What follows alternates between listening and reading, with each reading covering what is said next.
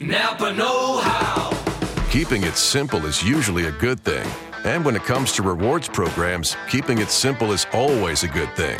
That's why we made the Napa Rewards program effortless. All you need is your phone number to start saving on the parts and tools you need.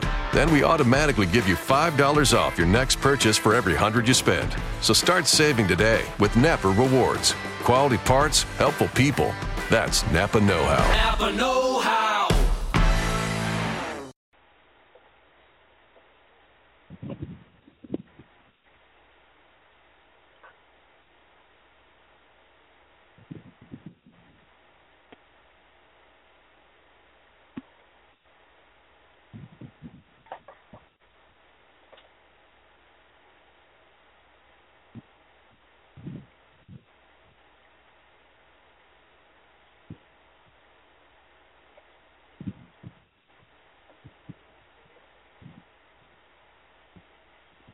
Good evening, everyone, and welcome to Haunted Nights Live. This is Alistair Cross, and I'm here with my co-host, Tamara Thorne. This is a broadcast of the Authors on the Air Global Radio Network. If you're listening online, please click the follow button. For more information on the show, you can visit Authors on the Air on Facebook, Twitter, and at authorsontheair.com. To learn more about your hosts, visit our websites at tamarathorne.com and alistaircross.com. You can also give our Haunted Nights Live page a like on Facebook or visit our mutual blog at thornandcross.wordpress.com. If you tweet, our Twitter handle is @thorncross. We'd like to give a big special thanks to W.J. Pierce for creating and performing our music, which you didn't hear because it didn't play. This is a copyrighted trademark podcast owned solely by the Authors on the Air Global Radio Network, LLC. Tonight we're really excited to introduce a very special guest who is a very, very accomplished writer in many different genres and a very, very busy man with lots of stuff coming out this year. Jonathan Maberry is a New York Times best-selling novelist, 5-time Bram Stoker Award winner, and comic book writer. He writes the Joe Ledger thrillers, the Rotten Ruin series, the Nightsider series, the Dead of Night series, as well as standalone novels in multiple genres. His comic book works include, among others, Captain America, Bad Blood, Rotten Ruin, V-Wars, and others. He is the editor of many anthologies including The X-Files, Scary Out There, Out of Tune, and V-Wars. His books Extinction Machine and V-Wars are in development for TV, and Rotten Ruin is in development as a series of feature films. A board game version of V-Wars will be released this year. He's the founder of the Writers' Coffee House and the co-founder of the Liars Club. Prior to becoming a full-time novelist, Jonathan spent 25 years as a magazine feature writer, martial arts instructor, and playwright. He was a featured expert on the History Channel documentary Zombies: A Living History, and will be featured in a new cable TV documentary series on monsters and mythology and urban legend. Jonathan lives in Del Mar, California, with his wife, Sarah Jo. You can visit his website at jonathanmaberry.com. Before we introduce him, thank you again, everybody, for listening. I'm going to turn the time over to my co-host, Tamara Thorne, who is going to give us a reading, an excerpt of Jonathan's work. This is a short story sequel to his book, The Dragon Factory. It's called Dog Days, and it's a partial. The short story follows the end of The Dragon Factory. Joe Ledger is reeling from the death of his lover. When you do what I do, you know death. You understand him and his consort's pain and loss. These things are no longer abstractions. They aren't rarities that intrude into your routine, like when Uncle Bob cashes it in at Sunny Acres on his 93rd birthday, or when one of your drinking buddies strokes out on the 8th hole, 2 under par, but all the wrong clubs in his bag. No. When your job is war, when you're a killer, death is more frequent co-pilot than God. Death is around you. He's in you. He's of you. Sometimes he's your friend, the best friend you'll ever have. When you're down to the last bullet in your mag and you squeeze the trigger while running and punch the bad guy's ticket in what you'll always believe was an impossible shot. But it's impossible. It's just that death was your wingman that day. Tomorrow he might be going to war under a totally different flag. Death's like that. He's not fickle. He wants everyone on his side. Every warrior has the same connection. Maybe there are gods and angels up there screwing with the fates of men, and death is the great cosmic bouncer. Maybe there are gods of war and death is their angel. Maybe death is more selective than we know. But if so, he has an agenda we'll never understand. I know I don't. I've killed bad men, but bad men have killed better men than me. Who knows why death favors one man over another on any given day? A lot of guys believe that death, or someone, listens to prayers and follows rules. These guys wear talismans into battle, crosses and hams of hands, lucky socks and tattoos of saints drilled into their skin. Sometimes it helps. Sometimes that's the only way we can identify the dead. Every warrior strives to understand death. They love him and they hate him in the same breath, in every breath. They try to know him, to know his mind. Me? Yeah, I know death, but I don't worship him and I don't fear him. He wants me, he can have me. No, for me it's a jealousy thing. I envy the cold bastard, because he took her. Her. My love, death took the only grace I had left in life. Death took her and he owns her. She's with him down in that cold, dark palace in the dirt, and it hurts so bad. If I thought that a bullet from my own gun or one I walked in front of could buy my passage across the river Styx to her side, if I thought that, I'd ride that bullet all the way down. But it doesn't work like that. The priests and the shrinks and your friends all tell you it doesn't work that way. Death, you see, is also a jealous son of a bitch. He doesn't share. So I keep living. And I envy death for the grace he has and the grace I lost. That's Very it. nice. I love it. I love it. Yes, ladies and gentlemen, please welcome Jonathan Mayberry. Hello, Jonathan. Hi. Hey guys, thanks for having me on. You are welcome. Thanks for Sure glad to being have on. you. Yeah. Yes, we Mhm. are. So let's start off by talking a little bit about this piece. I love this. This is really you've personified death which is interesting, and I love the way that you talked about people love him and hate him in the same breath. I think that's fascinating. I've never thought of it that way. I've never quite read anything like this excerpt, and it's really got me thinking I need to get this book.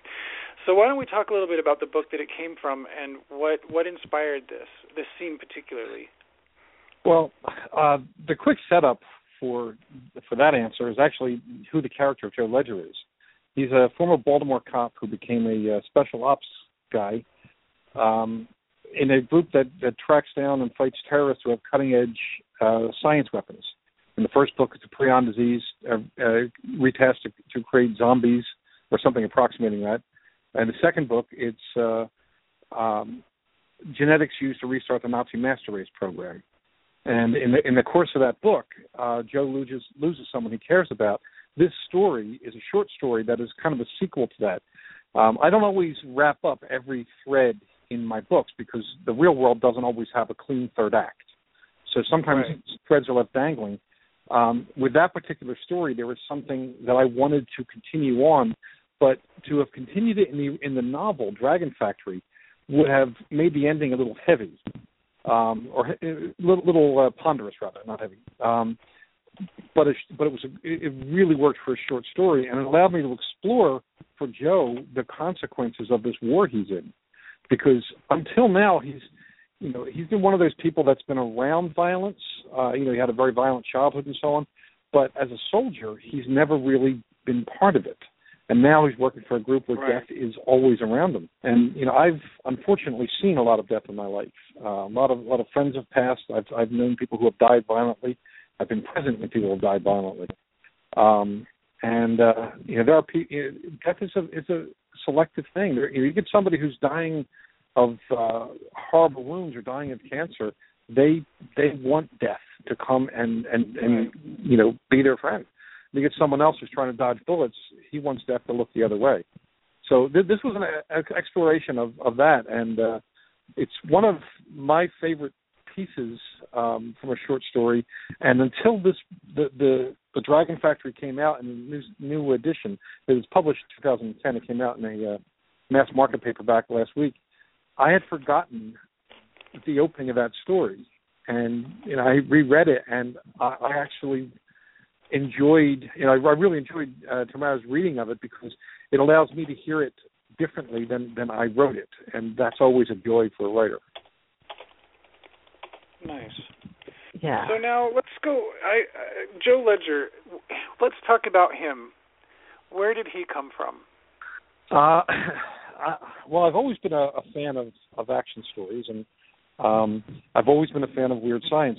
Joe Ledger, in a way, was born around the time I was 12 or 13 years old. I met and got to know very well Richard Matheson and Ray Bradbury as a kid. My middle school librarian happened to be a secretary for a couple of clubs of professional writers, and because I was an avid reader and also I wanted to write, she brought me along to the meetings. So I was meeting Bradbury, Matheson, Arthur C. Clarke, Harlan Ellison, Gene Roddenberry, on a fairly regular basis. It was amazing. Matheson was one of the biggest influences on my writing approach, because his thing was always, he knew I loved horror and he knew I loved science, and so did he. Mm-hmm. And he wrote the first novel that's truly a horror novel using science fiction to tell the story, which was I Am Legend, 1954. Mm-hmm. And because before that, like Frankenstein and Jekyll and Hyde and so on, there was science in there, but nobody ever gave you the math. He gave you the science, the actual science for it. Yeah. And Joe Ledger, my desire to want to write a horror story using science fiction was born then. Roll forward to 2009. I'm sitting in a diner, 2008 rather. I'm sitting in a diner making notes on a nonfiction book I was writing, and two characters just start talking in my head. Now, if you're not a writer, this is a cry for help. If you are a writer, this is another day on the job. So you kind of pay attention to what's going on. So I listened to the conversation, and I, as a writer, I took charge of it and started writing it down. And it was a conversation where this Baltimore cop was being interviewed for a job with this special ops team. And Joe Ledger was born there. Not the name, but the character. Smart-ass sense of humor, damaged psyche, and a lot of other qualities were all born in that conversation.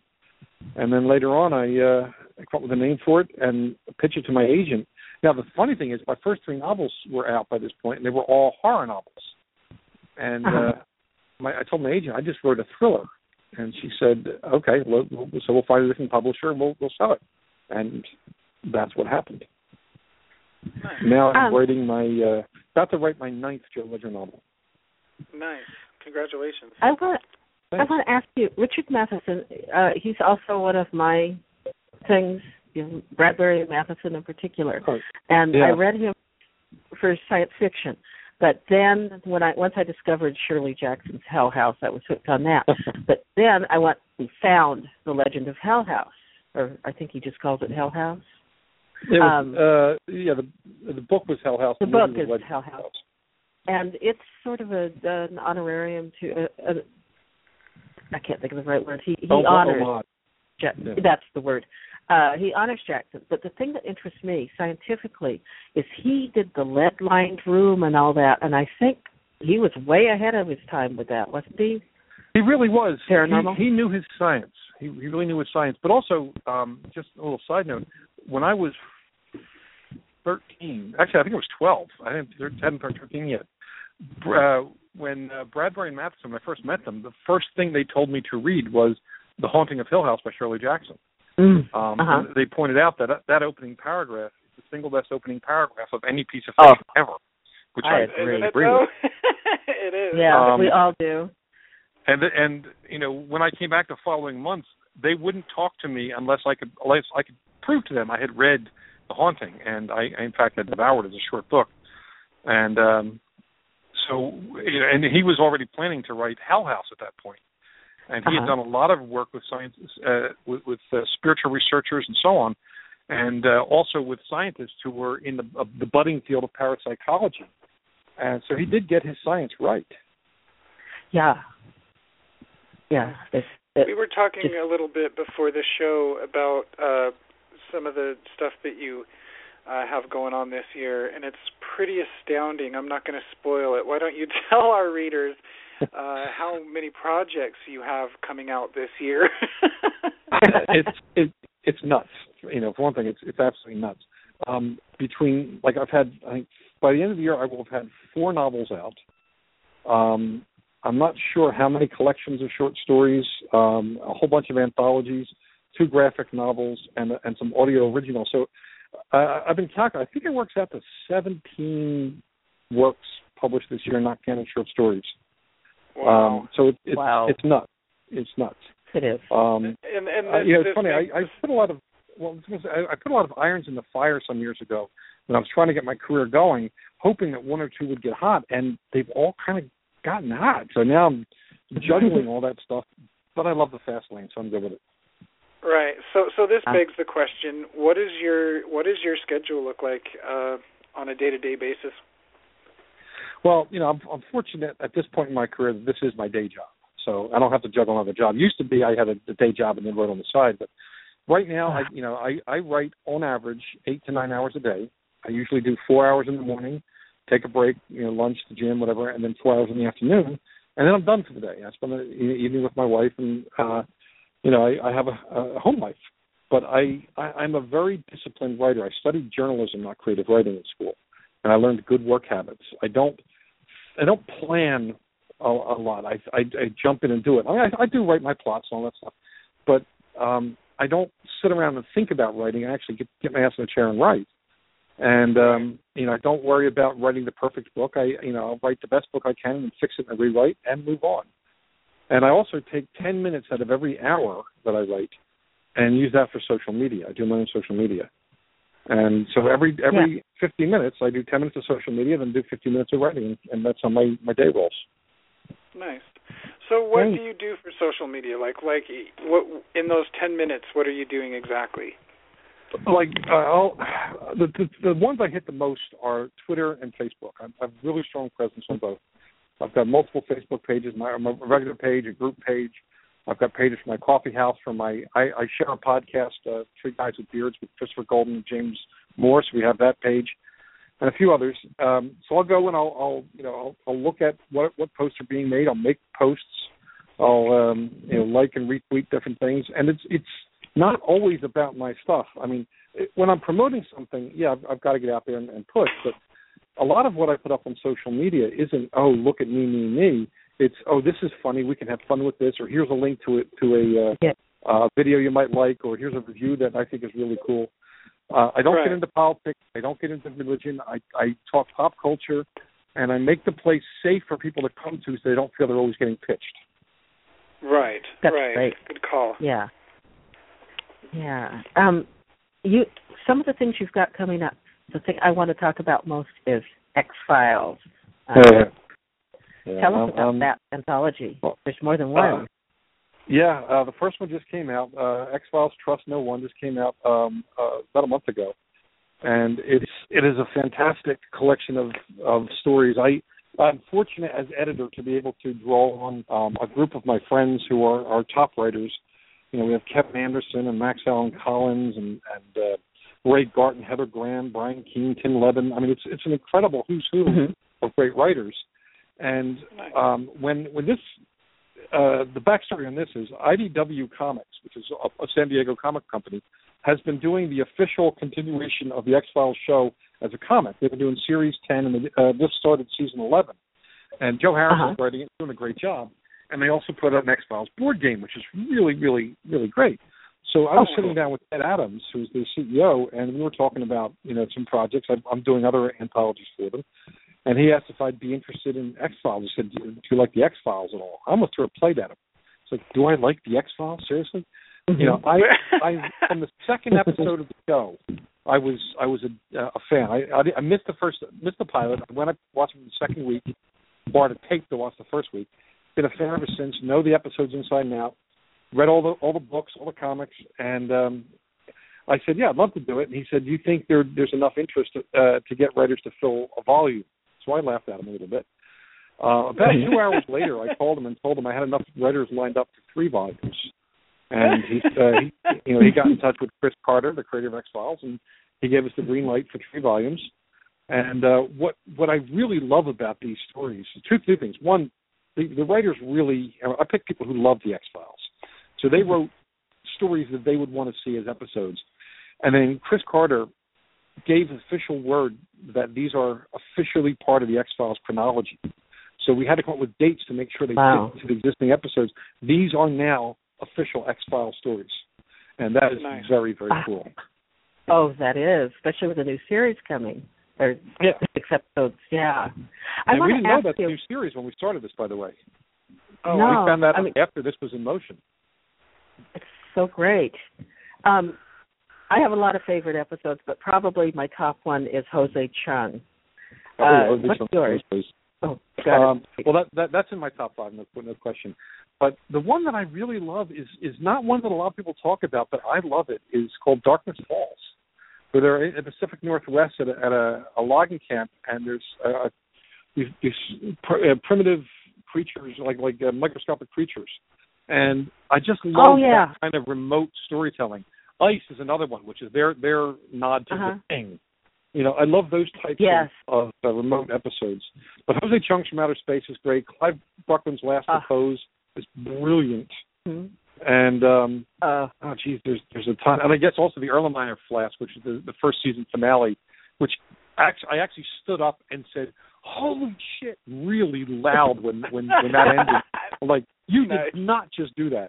And then we had to wait the whole damn summer for that show to come back on and find out what happened. Now it's all on Netflix. I'm going to revisit a few of those. One that I just love, I don't know the name, but it was one it's a writer episode. Writers had fun writing it. It was a small town sheriff, not the guy who was in The Haunting of Hell House, or Hill House, his brother, Luke Wilson, remake. Luke Wilson, that one. I love that. I don't remember the name of it, but I know the one you think. It's funny too. It's a very funny episode. It is. Oh, the Billy Bob piece when Mulder talks and he's a hunk when Scully talks, and it has everything. I love that. And the Christmas episode, the Prometheus, I think it was.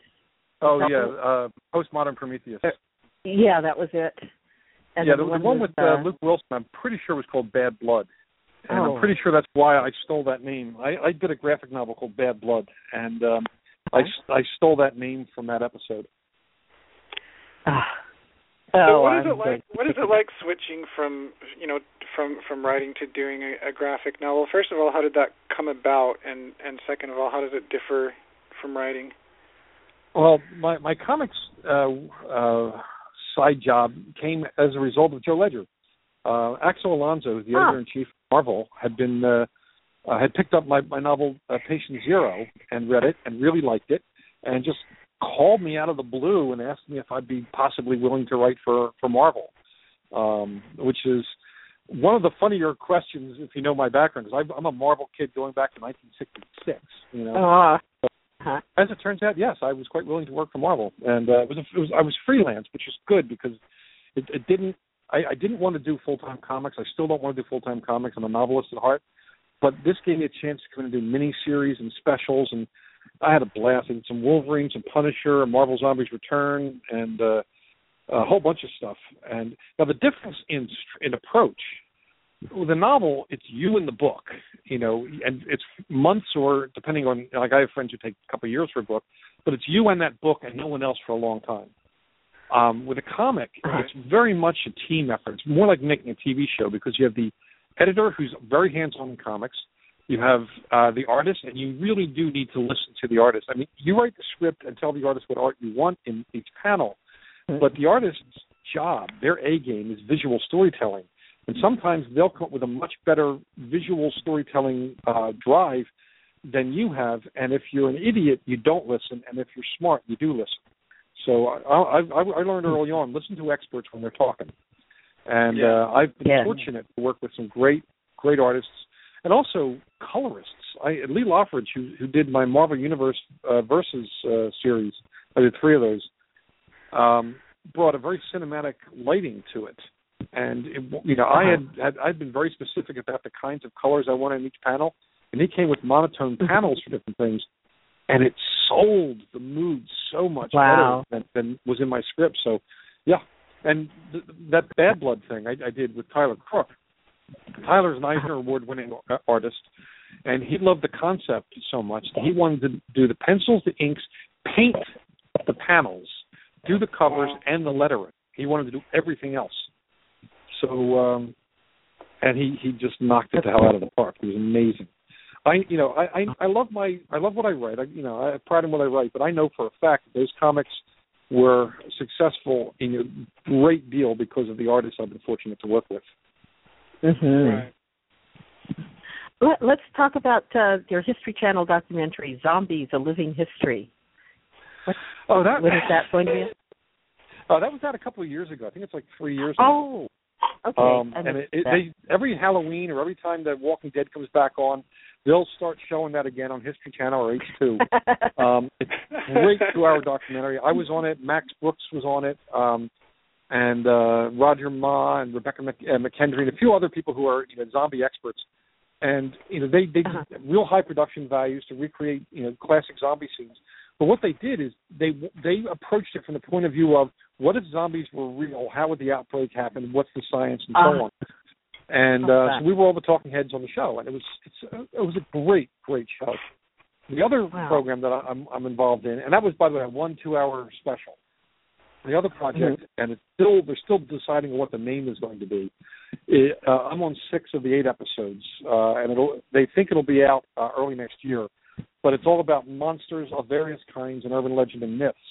And that was great because we got to talk about all sorts of monsters. And before I was a novelist, I wrote a bunch of nonfiction books on the folklore of the supernatural, which is why they asked me to be on the show. Great. So that was a lot of fun, and it's going to be a great show. Zombies. Why do you think they're so popular? That's a whole conversation in itself. Short version of that answer is you can tell any kind of story using the zombies as a canvas. They are by definition a metaphor for other things, and they're an easy metaphor to get. So, zombies, everyone knows immediately where you're at if you say zombies, right? So once introduced into a story, they are a massive shared threat. They disrupt all the status quo. They strip away all personal affect. They essentially reduce the characters to their true essential selves. And at that point on, the zombies almost always in these stories fade to the background. And what happens is we focus on people whose lives have been disrupted. And that's the basis of human drama. Drama is people in crisis. So you can tell any kind of dramatic story using zombies as a background. That's why when people say the zombie genre is running its course. No, it's not. One particular version of it may eventually get stale. But as a genre, it'll always be with us, just like vampires, just like romance, just like mystery. It's a trope that allows for infinite variation. The one that got me, I mean, it's evolving just like vampires do, and the one I really liked, I don't like romantic comedies except for Warm Bodies. Love Warm Bodies. Isn't that great? I mean, love is an infection. How great is that? I know, right? Yeah. It's a wonderful show. And Isaac Marion, who wrote it, a hell of a nice guy. My wife and I had dinner with him a couple of years ago. Really sweet guy. And the book is a little darker than the movie. And he's writing a prequel right now, but it's Love is the Infection. And I love that concept. It's wonderful. Yeah. We have several books of yours that we want to get into and talk about, but before we do that, I want to bring up something also that we were talking about a little bit before the show, and that is pen names. And I share your opinion on pen names. Let's talk about them. You said that you used a pen name once, but that you wouldn't do it again. Let's talk about that. Yeah, here's why I used the pen name. Prior to becoming a novelist, I was a nonfiction book writer and magazine writer, and I had written a whole bunch of martial arts books and had been inducted into the Martial Arts Hall of Fame. So I was kind of a well-regarded expert on the subject. I was taught martial arts history at college, Temple University, and so on. And I had a 4-book deal with a small press, and I'd done 3 martial arts books. And I for the 4th book, we hadn't decided what I wanted to do, so I proposed doing a book on supernatural folklore, which is a lifelong interest of mine. And the editor nearly had a stroke and assumed I had. And he said he would only publish it if I used a pen name because his opinion was that my martial arts readers, seeing me write a book about vampires, would think I'd had some sort of a cerebral incident. It turns out that book outsold my martial arts books like 30-1. So he was wrong. Wow. But it went out under the name of Shane MacDougall. And Shane MacDougall started getting invited to speak at places where Jonathan Mayberry was not, which creates a weirdly acrimonious problem with your identity. Now, this is all before social media. When around the time I broke into novels, I was also doing a whole new set of nonfiction books. And I decided I really wanted to brand myself under my own name. And this is back when MySpace and Friendster were the social media kings. And I just saw how much time it took to build a brand with one name. And the author has become the brand, not the book. Right. It's a byproduct. And if you're going to have multiple identities, you've got to do all that extra work, and all that work is time that you're not writing. So I want to do one thing of social media, and I told my agent right from the jump that I got my agent in late 2004. And she sold my first book in 2005, not 2006. And I told her right from the beginning that I was not going to write just one thing. I wanted to write, horror, thriller, science fiction, fantasy, nonfiction, all sorts of stuff. And since then, she's also gotten me into young adult and middle grade, and it's all come out as Jonathan Mayberry. And, sometimes I will tell teachers, no, the kids should not read my Joe Ledger books. But it's all branding. And what I find is that, the kids may be reading my Nightsiders middle grade book, but their parents want to read something else of mine. They might go read Joe Ledger. And kids, as they get older, go into my adult fiction. So, it's one audience, and we're all having fun, and I do not like pen names. If I was writing, Penguin Erotica or something, sure, I'll use a pen name. Other than that, Right. No. Right. How did your agent... That's exactly kind of like how I feel, too, is because you are branding yourself. If you get enough books out there and you get an audience, it's your name that they're going to go look for when they want more. I am at a complete loss as to why some people. I mean, I know authors who write with 3, 4, and 5 names. It's I don't even understand it. It's never made any sense to me. There's some disinformation out there that's floating around. People say that if you write in different genres, that you'll be competing against yourself, which is not true. They've been told that if you write in different genres, that because you're known in one genre, people in another will immediately distrust. Like if you're writing romance and then you wrote a science fiction novel, people think, oh, it's going to be a romancy science fiction novel, and that's not true. Right. It'll be whatever that book is that you choose to write. So, it's old propaganda that's still floating around.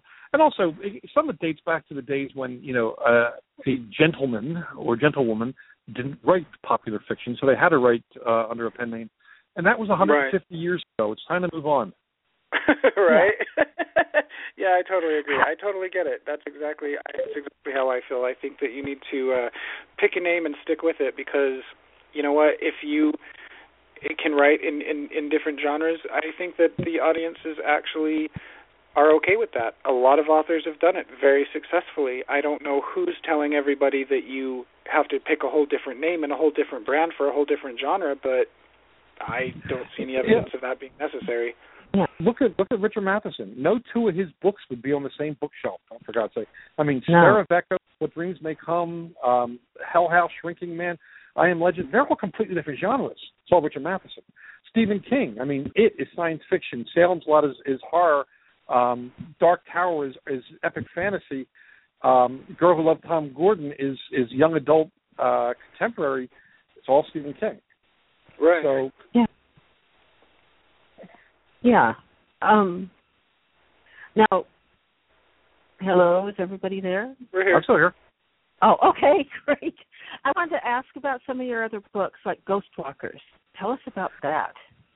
Ghostwalkers is my first attempt to do something tied to a game. I was approached by the people who did the Deadlands role-playing game, which is an extremely popular role-playing game. And they asked me if I'd be interested in writing a novel based on the game. And I'm not a games player, so I'm like, well, I don't know anything about Deadlands. And they sent me a stack of like games rules and comics and other stuff. And I dove in, and what I found was something absolutely wonderful. So, almost it's one of those things where it's alt history and also a little bit of supernatural, some science fiction. So I said, well, I can come up with a story, but I want to get weird. How weird can I get? And their answer was basically knock yourself out. So what I wrote is a Old West steampunk, alt history, science fiction, supernatural with zombies and undead velociraptors. Oh, that's great. So there, and I had an absolute blast writing that book. But it's interesting. It's going to be a series. I'm only writing the first book. Shauna McGuire is writing the second one, and Jeff Marriott's writing the third, which means that you're going to have completely different takes, different parts of this Deadlands world. And I've already read Jeff's book, which is brilliant, and I haven't read Shauna's yet. So I'm looking forward to it. She's one of my favorite people and one of my favorite writers. So I think this is going to be a really popular, fun series, and it comes out September 22nd. We have there's actually a really cool book trailer you can find on my Facebook page for it. Just so much fun. Oh, nice. We'll look for it. The ones that I'm really interested in, I see the covers for them, and I really, really love them, and I would like to learn more about them, is Rot and Ruin. What are these about? I have not checked these out. Are these zombie books? I'm not sure. They are zombie books. Nice. And the reason I wrote, they're zombie young adult novels, but they really can be read by anyone. We have a huge adult crossover for those. Now, I saw Night of the Living Dead on its world premiere October 2nd, 1968. So I've been a zombie fan from the jump, back before the genre didn't have the name zombie. But so as a kid, I was 10 years old when I saw that. Since then, I've been always figuring out what would happen if, how would I survive the zombie apocalypse? What would happen if I survived it? And this book kind of grew out of that thinking. But it started as a novella. Christopher Golden was doing an anthology of zombie stories called The New Dead, where he asked each author to do something that was outside their wheelhouse. Up to that point, I had never written something post-apocalyptic, and had never written a YA story. So I wrote a young adult novel about growing up 14 years after the zombie apocalypse. And there's 30,000 people alive, 7 billion zombies, and now what? So I stepped into that world, when the apocalypse was not part of the experience of these kids. They were born during or after, so their world didn't end. This is their world. So we did a 4-book series. Rot and Ruin was the first. That was Dust and Decay, Flesh and Bone, Fire and Ash. And this September, same day as Ghostwalkers, by the way, I have a collection of Rot and Ruin short stories coming out called Bits and Pieces. And it tells more of the backstory and kind of side stories and so on. And we're in development for a series of feature films based on this.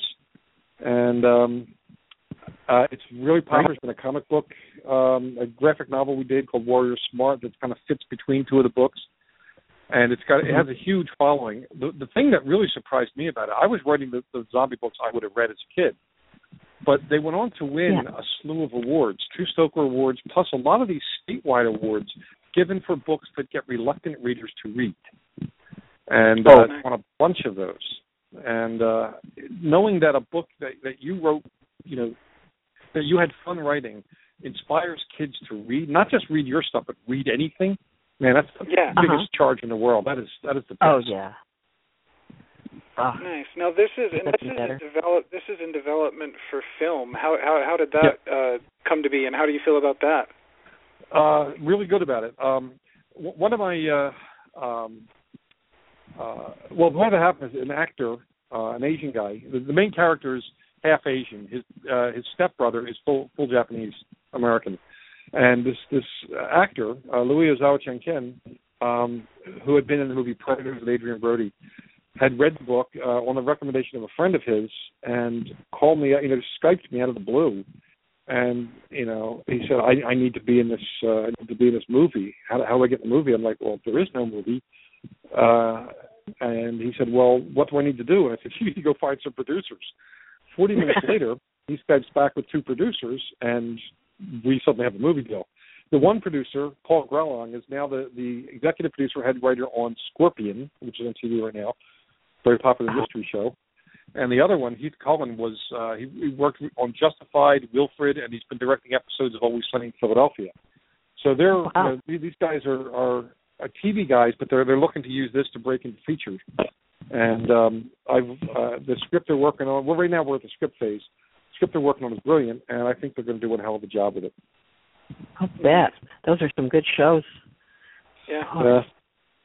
And by the way, Joe Ledger is also heading the big screen. Originally, it was optioned for TV with Extinction Machine, But just a day or two ago, we had a conversation with the producers, and they've been meeting with studio heads about a Joe Ledger feature film franchise, actually, that they're pitching as Die Hard meets Fringe, which is pretty close. Oh, That yeah, action, snarky humor, and weird science. So yeah. Oh, perfect. Love it. Now tell us about Limbus Inc. I love this project. This was not my project, but I am happily on board with it. The late, wonderful Ann Perry had this idea of a company that you never really meet them. It's a mysterious company that leaves business cards out there. If you're looking for a job, if you need employment and are willing to do pretty much anything, contact us. And right. She brought in 4 writers for the first volume, and each of us did a story with only that setup, not knowing what the other writers were going to do. And so, each of us did something completely different. There was science fiction, there's straight horror. Mine, I introduced a character, or brought back a character I'd used in an earlier short story, who was a werewolf private investigator. And he's one of the Benindante, which is this folklore, in actual folklore, these families in Italy and other places claim to be descendant from werewolves who would fight evil at night. So they weren't bad werewolves. They would actually turn the werewolves to fight monsters. And this is actually part of church records, which is cool, because some of them were put on trial by the Inquisition and freed because the Inquisition could not break them, and they try. So I made this character, a Benindante, which is what they're called, and I did a story called Strip Search, which I think is my best short story I've ever written. And then they asked me to do a second one for Limbus 2, so I brought that character into the town that I used as the setting for my first 3 novels, and brought Joe Ledger in. So it actually ties in 3 of my worlds together in one story. And 3 guys walk into a bar. And I will be doing a third Limbus story around the end of the year, but I'm not sure exactly what I'm going to do on that one yet. Nice. Great. How often do you tie your worlds together in different books like that? A lot. Yeah. There are some books I write that are not tied to any of the others, like my Nightsiders middle grade series. It's science fiction for kids. It's not tied to any other world. But Joe Ledger shows up as a 65-year-old man in the later Rotten Ruin books. Characters from he winds up going to Pine Deep, which is where my first 3 novels were set. The Sam Hunter character walks in and out of different stories. So as far as I'm concerned, they're all part of one big weird Mayberry-verse. But I love it. In the book I just wrote, Kill Switch, which is the 8th Joe Ledger book, that one deals with superstring theory, interdimensional travel, and Cthulhu, because why not Cthulhu? But I raised the question that maybe that's one possible future for Joe Ledger, not necessarily his definite future. So the Mayberry verse may in fact be a multiverse. Nice. So and we have to talk about this too. You are a 5-time Bram Stoker Award winner. That is awesome, and congratulations. Thank you. It shows what bribery and threat will accomplish. Well, now you just answered my question, which is, what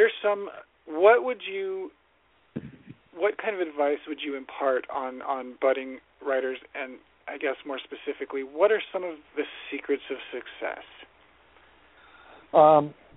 The best secret of success, actually, I'll give you a couple bits of advice that Bradbury Matheson gave me. Matheson said, don't be a jackass. It's really important not to be a jackass. It's not only about you. And, Bradbury leavened that by saying writers should help other writers. So you've got to be part of the community of writers and help it move forward into safer waters, rather than being part of the fear camp that thinks if you help other writers you won't get an opportunity, or somebody will get your opportunity. So being part of the community and helping other writers is a big part of it. The other thing is, and this is something else these guys told me, a writer should always be concerned with improving their craft. Always. It's an ongoing process. You never get to the point where you're good enough. You always keep getting better. And with that, you have to understand that writing is an art. It's a conversation between you and the reader. Publishing is a business that sells copies of art. It is not about art. You You have to be good at both and understand the nature of each. Publishing is not about, if you've written something wonderful, no one in publishing has an obligation to sell it or promote it. Right.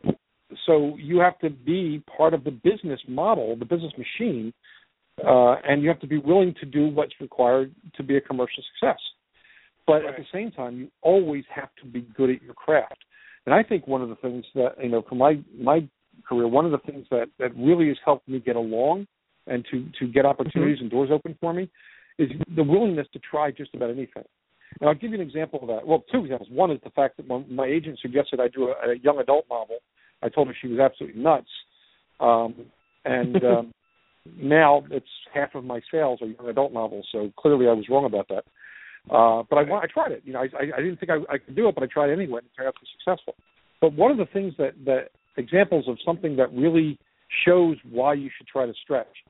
An editor came along a couple of years ago, John Joseph Adams, great editor, and asked me if I'd be willing to write a story for an anthology of Oz tales, Wizard of Oz tales. And, this was so far out of my wheelhouse. So naturally I said, sure, I'll give it a try because, I believe that's what you should do. And I had when I sat down, I had every intention of writing this dark and moody story about the Tin Man getting the heart of a serial killer and going on a rampage. And that's not what I wrote. What I wrote, I sat down and wrote this charming little story about a little winged monkey girl whose wings were too small for her to fly, so she goes in search of magic traveling shoes. And even as I'm writing it, I'm like, what the hell is this?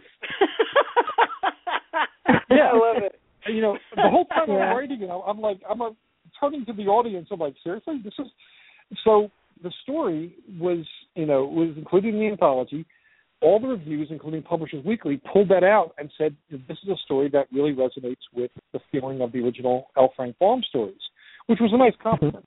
And then the Baum estate included that story in the official chronology of Oz. It is now part of the official history of Oz. Wow. So, yeah, that's talk about career milestone. Now that is an example of I would never have had the opportunity to stretch as a writer, or the opportunity to become part of something as important to our cultural landscape as Oz, if I had not been willing to just take a chance. So, I look for opportunities to try to stretch as a writer because I was told that's a smart thing. And while doing that, I always look for the way that I'm going to have fun doing it. Because even if you're writing something dark, if you're having fun writing it, it shines through in the writing. And one other thing I want to tell writers out there is your social media presence should reflect an attitude of inclusion, not exclusion.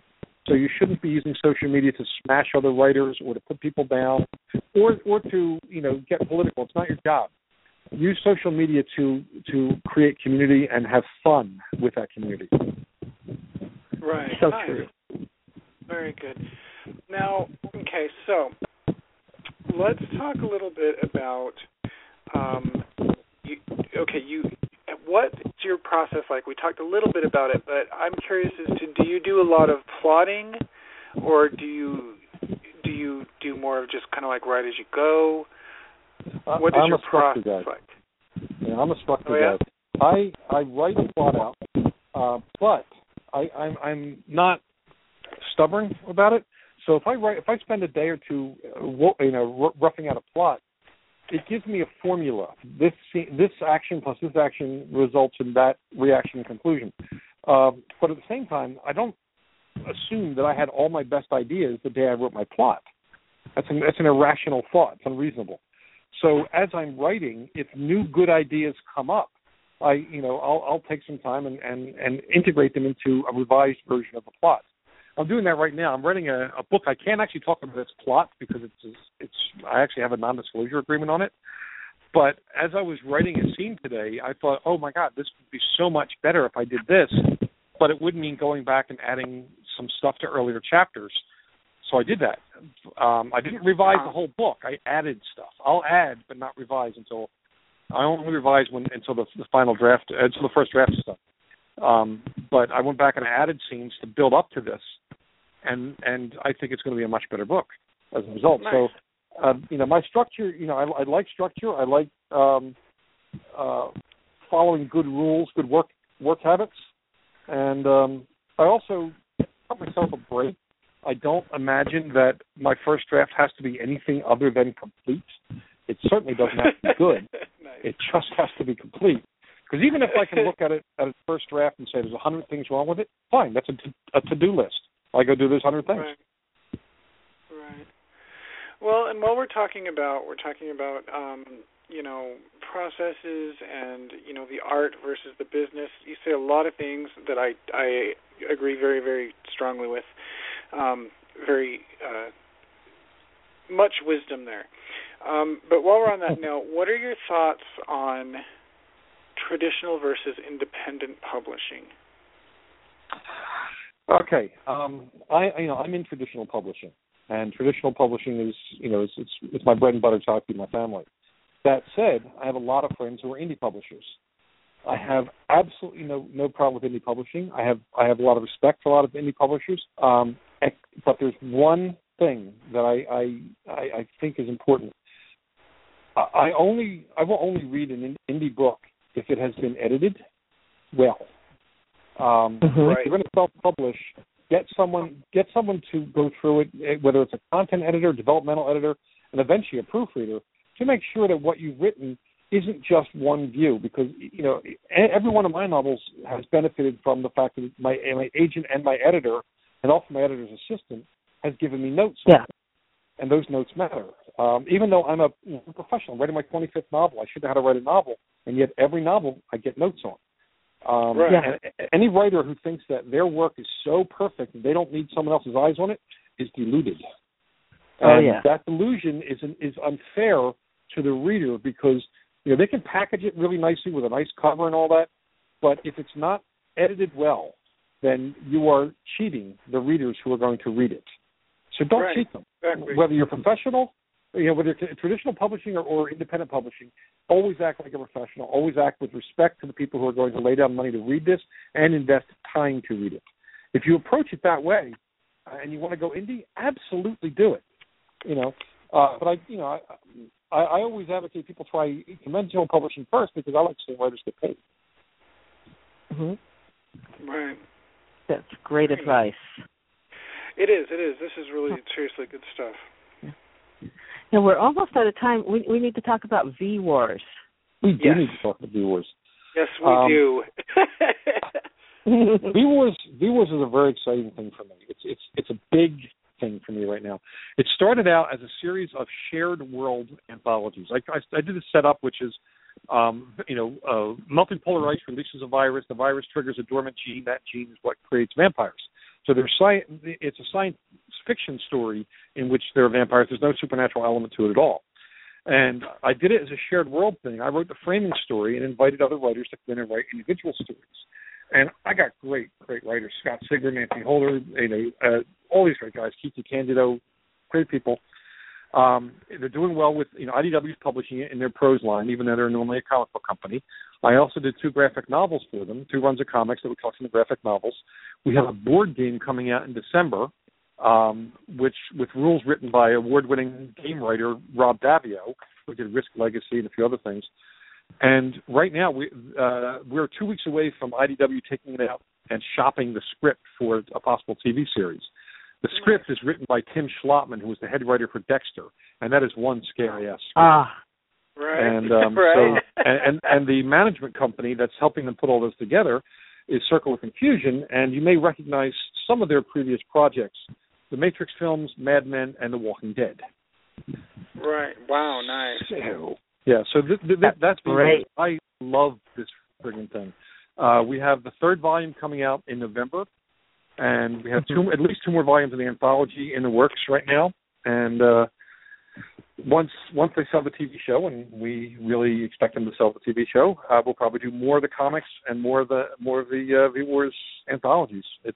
There's a lot of stories to tell about a conflict between humans and vampires when there are good guys and bad guys on both sides of the conflict. Right. Oh. So now I have a similar question for you about vampires as we had for zombies, because, there's no, denying the fact that zombies and vampires, they just never really go out of style. People love them. What is it you think about vampires that people respond so powerfully to? Well, there's a lot of different answers. The two most common reasons that I see, one, in modern times when we've romanticized the vampire, a lot of people don't have, a lot of people have moved away from traditional religious views, but they want their gods. They want, the demigods. We don't believe in the pantheons of Greek and Roman, so we have other immortals that we can look at. They're beautiful. They're going to live forever. They have strange powers, but they're like us in some ways. And maybe they'll elevate us to godhood as people are, as has happened to people in Greek and Roman mythology and so on. So they're the demigods, one side of vampirism. The other side, the darker side, vampires represent anyone or anything that takes valuable things from you by force, whether it's rape or being swindled or any of the other ways in which you can be abused and stolen from. And the darker side of vampires is all about taking. And most people would not sit down and read a novel about rape because it's too real for them to read. But they'll read a novel about a destructive seduction with vampires. And the message, if you're paying attention, does get through. When you read like Stephen King's Salem's Lot, which is one of the most brilliant vampire novels, or Camilla by Sheridan Le Fanu, these vampires use seduction as a tool, but it's a lie. And beneath that is their hunger that they're trying to satisfy. And, there's a lot of rape that starts off as the appearance of seduction, date rape, for example. But at the end of it, there's a monster there. And, these stories allow us to explore those things without actually using the words that hurt us, which is, rape and incest and so on. So we use vampires as the stand-ins so that we can bear to read the story. Right. I think that's fascinating, and I think you're right. Definitely, that's fascinating. Yeah, I've never heard such a good answer. I mean, that's very satisfying. Everything you said. Seriously. And it's something that I've given a little bit of thought to over the years, having written about vampires. My first 3 novels were vampire novels, and the vampires were not nice in those books. Right. They were old school. They were old school bad vampires. Those are the best kind. They are. So, before we wrap this up, where can readers find out more about you? Well, if they put in my name, Jonathan Maberry, and spell it the right way, last name is spelled Maberry. It's not M-A-Y, it's M-A-B. Put that in, and you'll find me. My website's jonathanmaberry.com, Facebook, Twitter. It's all under my name. It's my brand. Just look for me, and I'm there. And also, I'm doing some appearances. I'll be at Dragon Con in Atlanta next weekend. Dal's one of my closest friends. And I'll be I don't know if anybody listens to the show from Europe, but I'll be in Tuscany for the Lucca Comics and Games on Halloween weekend, which is 500,000 people. So that should be fun. Yeah, and all over the place. I do a lot of appearances, a lot of traveling, and having a blast out there. Just sharing swimming in the geek waters with my geeky, nerdy friends. So I'm around. So fun. Find me. Nice. All right. Thank you for being on the show, and we wish you the best of luck. It was great meeting you. I'm a fan. It was. Yeah. Yes, it's been great. Hope to have you back sometime. And absolutely. You guys asked the right question, so this has been fun. Sweet.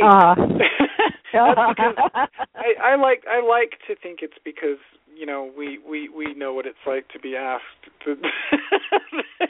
Oh yeah, but not like you. If you don't ask the right questions, you don't get the answers that go anywhere. So you guys are doing a good job. No, thank you. And I appreciate you inviting me on. Yeah, we would love to have you back, and it was great having you on, and it was an honor having you on, and it was great to meet you. Truly. And pleasure to meet you guys too. Thanks so much. Yes, and thank you everybody for listening. And I'm not going to attempt to play our outro music because it's giving us fits. So we're just going to kind of all of a sudden go very, very quiet, and that's the end, and you'll know because it'll be just dead air. So until next week, thank you for joining us, and until next week, we wish you haunted nights and sweet screams. Thank you for listening.